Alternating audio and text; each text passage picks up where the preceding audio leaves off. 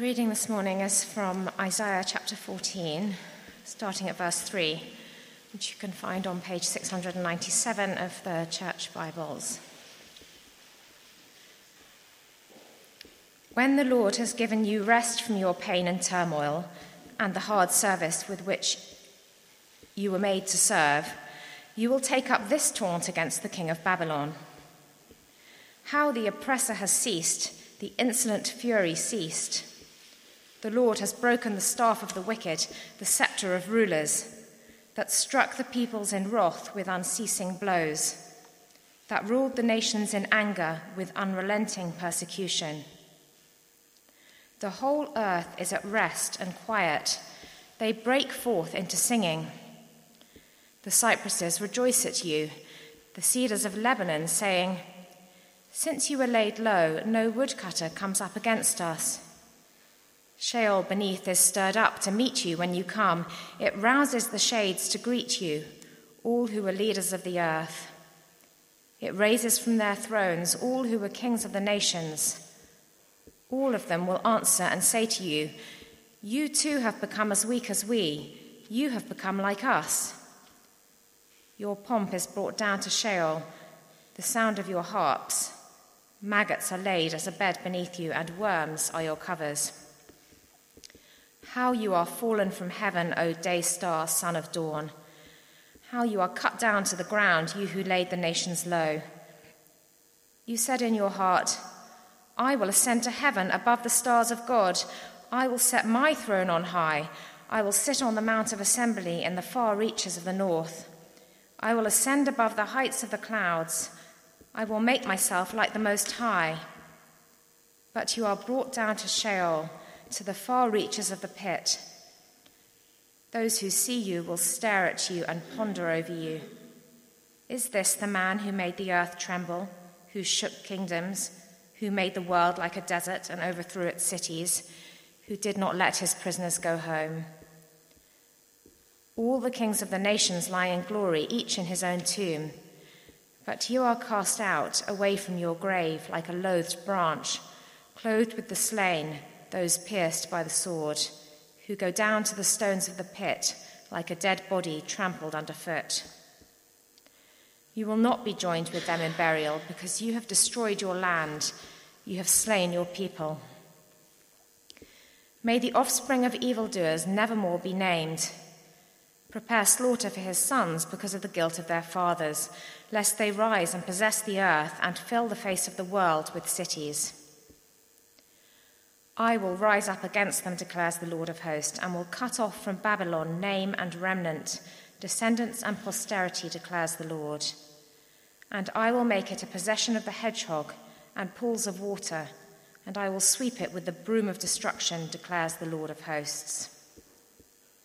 The Lord of hosts has sworn, "As I have planned, so shall it be, and as I have purposed, so shall it stand, that I will break the Assyrian in my land, and on my mountains trample him underfoot. And his yoke shall depart from them, and his burden from their shoulder. This is the purpose that is purposed concerning the whole earth, and this is the hand that is stretched out over all the nations. For the Lord of hosts has purposed, and who will annul it? His hand is stretched out, and who will turn it back?" Good morning. My name is Andy, one of the assistant ministers here at Grace Church. Everything you need should be on the back of the handout there. At one point during her coronation, the Queen was given a Bible in all her finery, and the Archbishop of Canterbury said this: "We present you with this book, the most valuable thing that this world affords." Let's pray together. Father God, we thank you for your precious word to us, the most valuable thing in the world. Please speak to us now, we pray. Amen. As Benji alluded to earlier, I have the delicate task this morning of preaching on a passage that celebrates the downfall of a ruthless leader on the Queen's Jubilee weekend. It's no surprise this passage wasn't chosen on Friday for the Thanksgiving service. And it's not like I can censor the lyrics like George Ezra did last night at the concert when he was singing a song about death. He left those words out. If I left those words out, there'd be nothing in the chapter left to look at.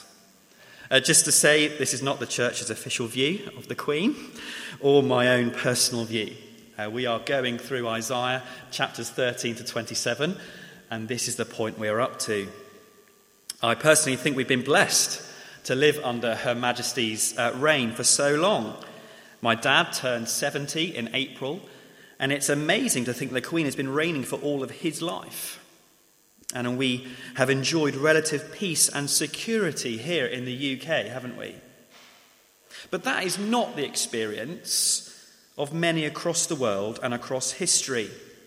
If we were born to a different family at a different place, different time in history, well, that wouldn't be our experience.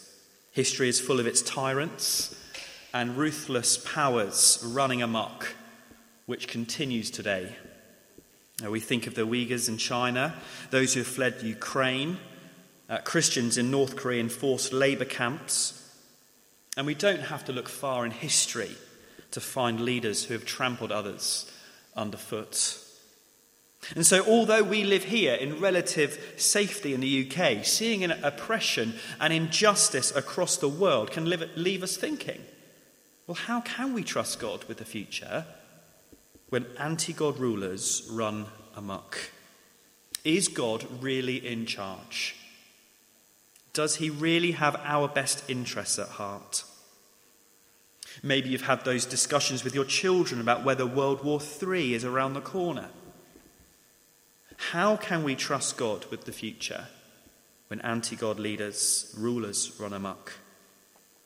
Well, chapters 13 to 27 as a block in Isaiah are given to us to strengthen our faith in the Lord of the nations.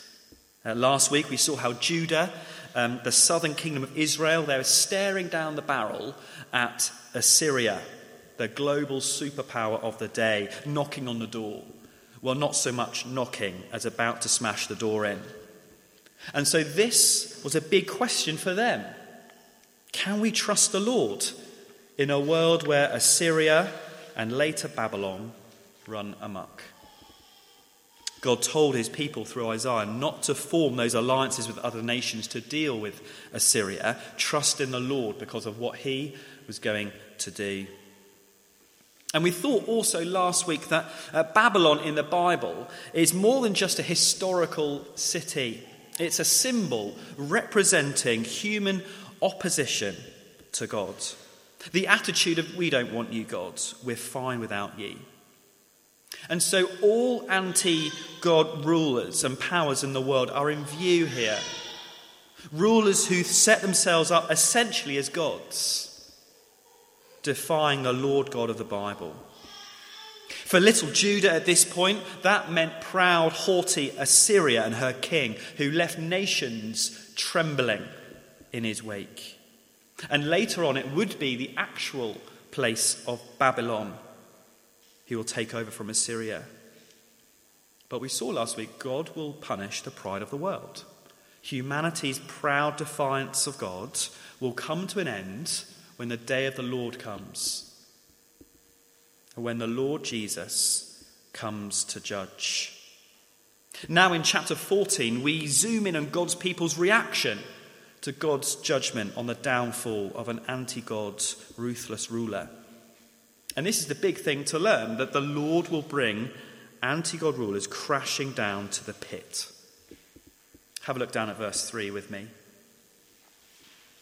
When the Lord has given you rest from your pain and turmoil and the hard service with which you were made to serve, you will take up this taunt against the king of Babylon.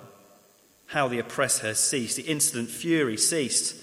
The Lord has broken the staff of the wicked, the scepter of rulers that struck the peoples in wrath with unceasing blows, that ruled the nations in anger with unrelenting persecution. I think we're not supposed to have a specific ruler in view here, but just as Babylon is a symbol of anti-God defiance, the king of Babylon is a symbol of the one in charge of these anti-God regimes. This is a celebration of their downfall. On VE Day, 8th of May 1945, 19-year-old Princess Elizabeth joined her family on the balcony as hordes gathered to celebrate the end of the Second World War and the fall of Nazi Germany. After official duties, she and Princess Margaret slipped into the crowds to join in those celebrations with the people, even, as I read this week, doing the hokey cokey and the conga with members of the public. That is the tone of this chapter. It's celebration and taunting,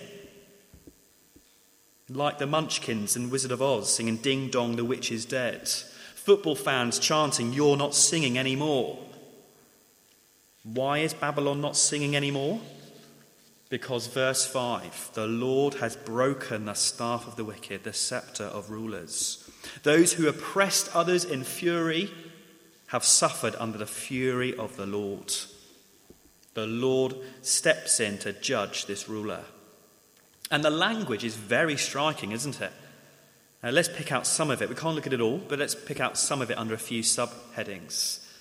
Firstly, see how glory rots away. The picture here is the king being greeted in the place of the dead by a welcoming committee. Look at verse 9. Sheol beneath is stirred up to meet you when you come. It rouses the shades to greet you, all who are leaders of the earth. It raises from their thrones all who are kings of the nations. All of them will answer and say to you, "You too have become as weak as we. You have become like us. Your pomp is brought down to Sheol. The sound of your harps, maggots are laid as a bed beneath you, and worms are your covers." Now, we shouldn't draw our theology of the afterlife from these verses. Remember, it's a poem, it's a taunt, a satirical poem. And so it's a picture of dead rulers greeting another ruler down to the grave. It's like Genghis Khan saying, "Oh, Mussolini, welcome. We've been expecting you. Don't worry, I think Adolf will join us very soon too.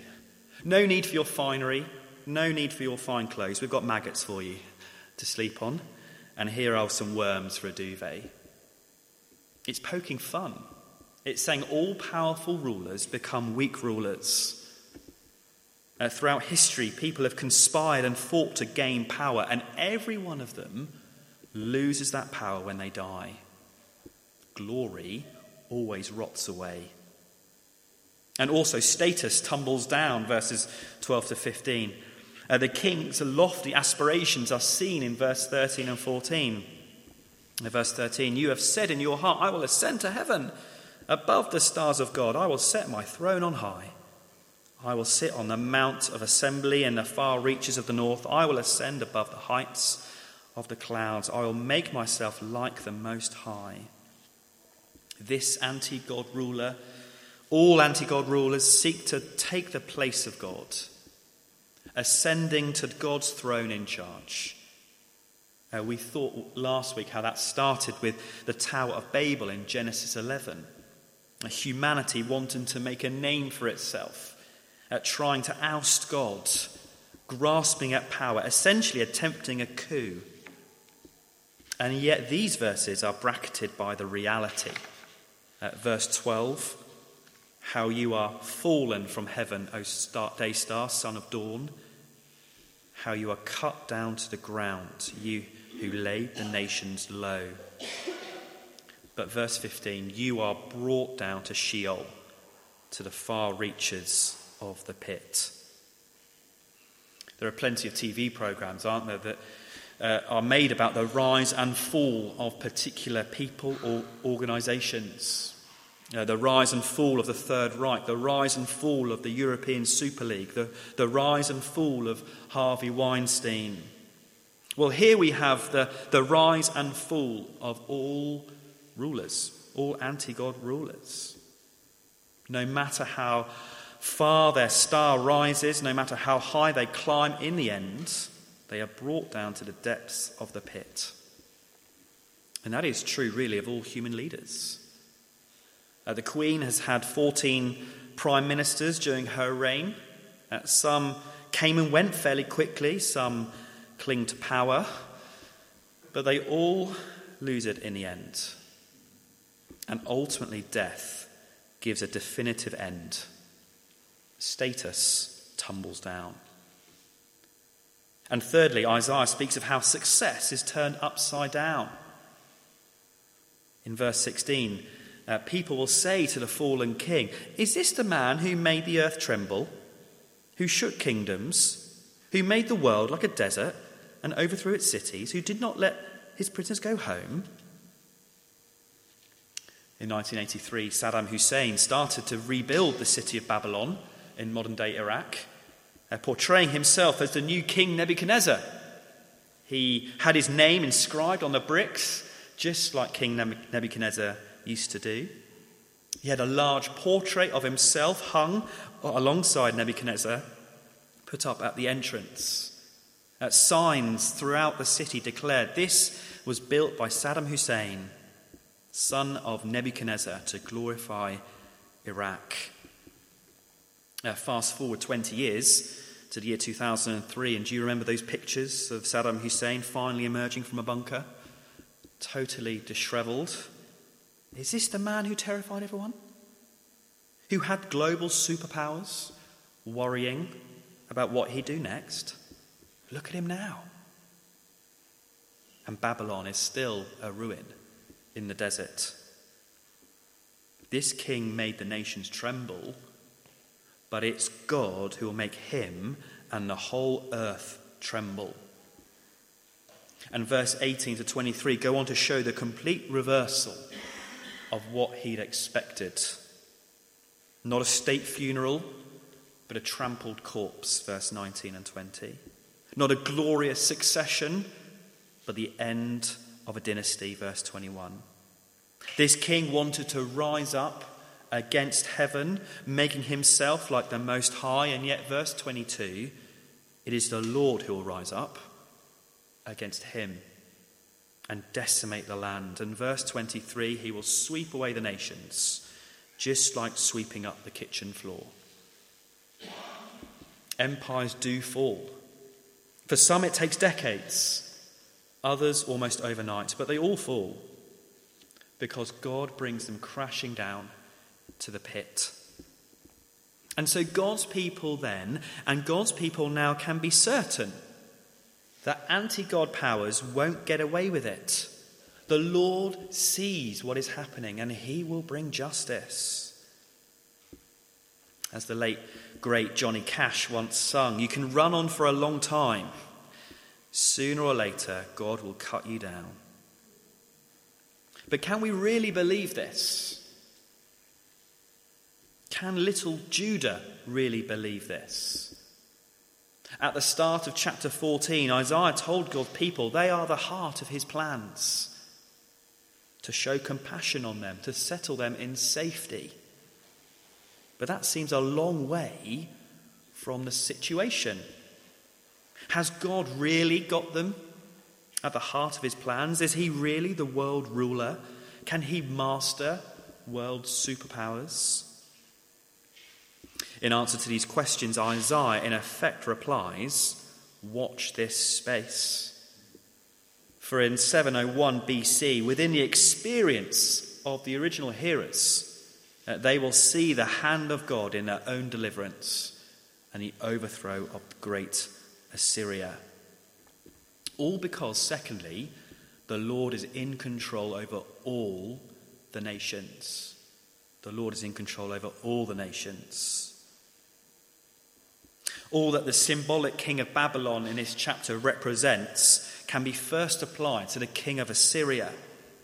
Last autumn we looked at these words in chapter 10 verse 13, describing his proud attitude. They're on the outline. For he says, by the strength of my hand I have done it, and by my wisdom, for I have understanding, I remove the boundaries of peoples and plunder their treasures. Like a bull, I bring those who sit on thrones. Here is the ruthless ruler, the anti-God ruler, and the immediate threat to God's people. But coming back to Isaiah 14, we see in verse 24 what God will do to him. Have a look at verse 24. The Lord of hosts has sworn, as I have planned, so it shall be. and as I have purposed, so shall it stand, that I will break the Assyrian in my land, and on my mountains trample him underfoot, and his yoke shall depart from them, and his burden from their shoulder. God is going to conquer Assyria, and that happened. Well, later on, Assyria got right up to the gates of Jerusalem, and the Lord wiped them out. He swept them away with the broom of destruction. I've put the verse there on the handout, Isaiah 37. And the angel of the Lord went out and struck down 185,000 in the camp of Assyrians. And when people arose early in the morning, behold, these were all dead bodies. These prophecies were spoken to Judah for them to have complete trust that the powers they fear are under God's control. He's got the whole world in his hands. We might teach children, but it does have a profound truth to grasp. And so when they see what the Lord would do to Assyria, they can then trust what he will do to Babylon, and beyond Babylon, the ultimate day of the Lord to come. Because the Lord is in control over all the nations, even the really scary ones. Verse 26 and 27 spell that out to us. This is the purpose. That is purpose concerning the whole earth. And this is the hand that is stretched out over all the nations. For the Lord of hosts has purpose, and who will annul it? His hand is stretched out. Who will turn it back? Just as when the day of the Lord comes, God's hand will beckon forces to gather, so in every movement of history, every foreshadowing of that day to come, it is the Lord's outstretched hand that rules earth's experience. And he directs everything with his people at the heart of his plans. Is that our view of history? That the Lord has an unstoppable plan, that he stretches out his mighty hand across the nations, and that he is in the control room, directing everything towards the day of the Lord to come. Verse 7 in our passage says that after the king of Babylon falls, the whole earth is at rest and quiet. They break forth into singing. In life now, when one bad ruler tumbles down, often another takes their place. Ding dong, the witch is dead. What comes next? The wicked witch of the west. But there will come a point in the future when all of earth will be at rest. And so for them then, and for us now, Isaiah says, don't trust in these nations. Don't trust the king of Babylon. Don't trust in the world for security, and don't fear the world. The Lord will bring them all crashing down in the end, because he is in complete control over all the nations. Instead, Isaiah has already told God's people which king to put their trust in. Turn back to me last few minutes. Let's turn back to Isaiah chapter 9. Familiar verses we read at Christmas about the Lord Jesus. Verses 6 and 7. For to us a child is born, to us a son is given, and a government shall be upon his shoulder, and his name shall be Wonderful Counselor, Mighty God, Everlasting Father, Prince of Peace. Of the increase of his government and of peace there will be no end, on the throne of David and over his kingdom, to establish it and to uphold it with justice and with righteousness from this time forth and forevermore. The zeal of the Lord of hosts will do this.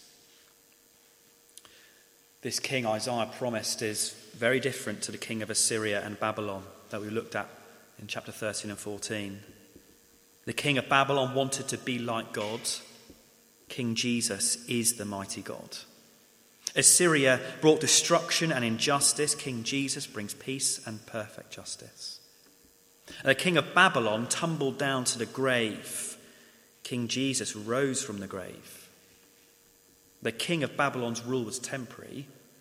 King Jesus will rule forever. We will even run out of names for the Jubilee celebrations. I don't know what comes next after platinum. And so it's certain, it's so certain, that God's people only need a victory speech. The celebration is already planned in the new creation to come. As we close then, Queen Elizabeth gave her first radio broadcast as a young princess on October 13th, 1940, during World War II, on the BBC Children's Hour. Like other children, she was sent away from the city, and she said this to the children and adults listening: "We know, every one of us, that in the end all will be well, for God will care for us and give us victory and peace." That, in essence, is what Isaiah tells God's people in these chapters. How can we trust God with the future when we see rulers running amok around the world today? Because the Lord is in control over all the nations, and he will bring all anti-God, ruthless rulers crashing down to the pit, where we will either share in the humiliation with that king of Babylon or share in the compassion along with all of God's people. So however big the threat against God's people, all will be well in the end, for God cares for his people. He shows compassion on us ultimately through King Jesus and his death for us on the cross. And he will gather his people in victory, and the whole earth will be at rest. Let's pray together.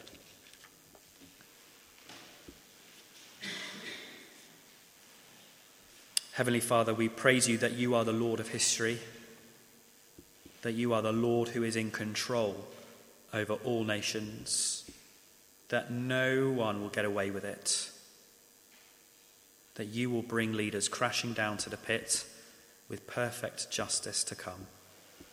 Please give us confidence in that future. Amen.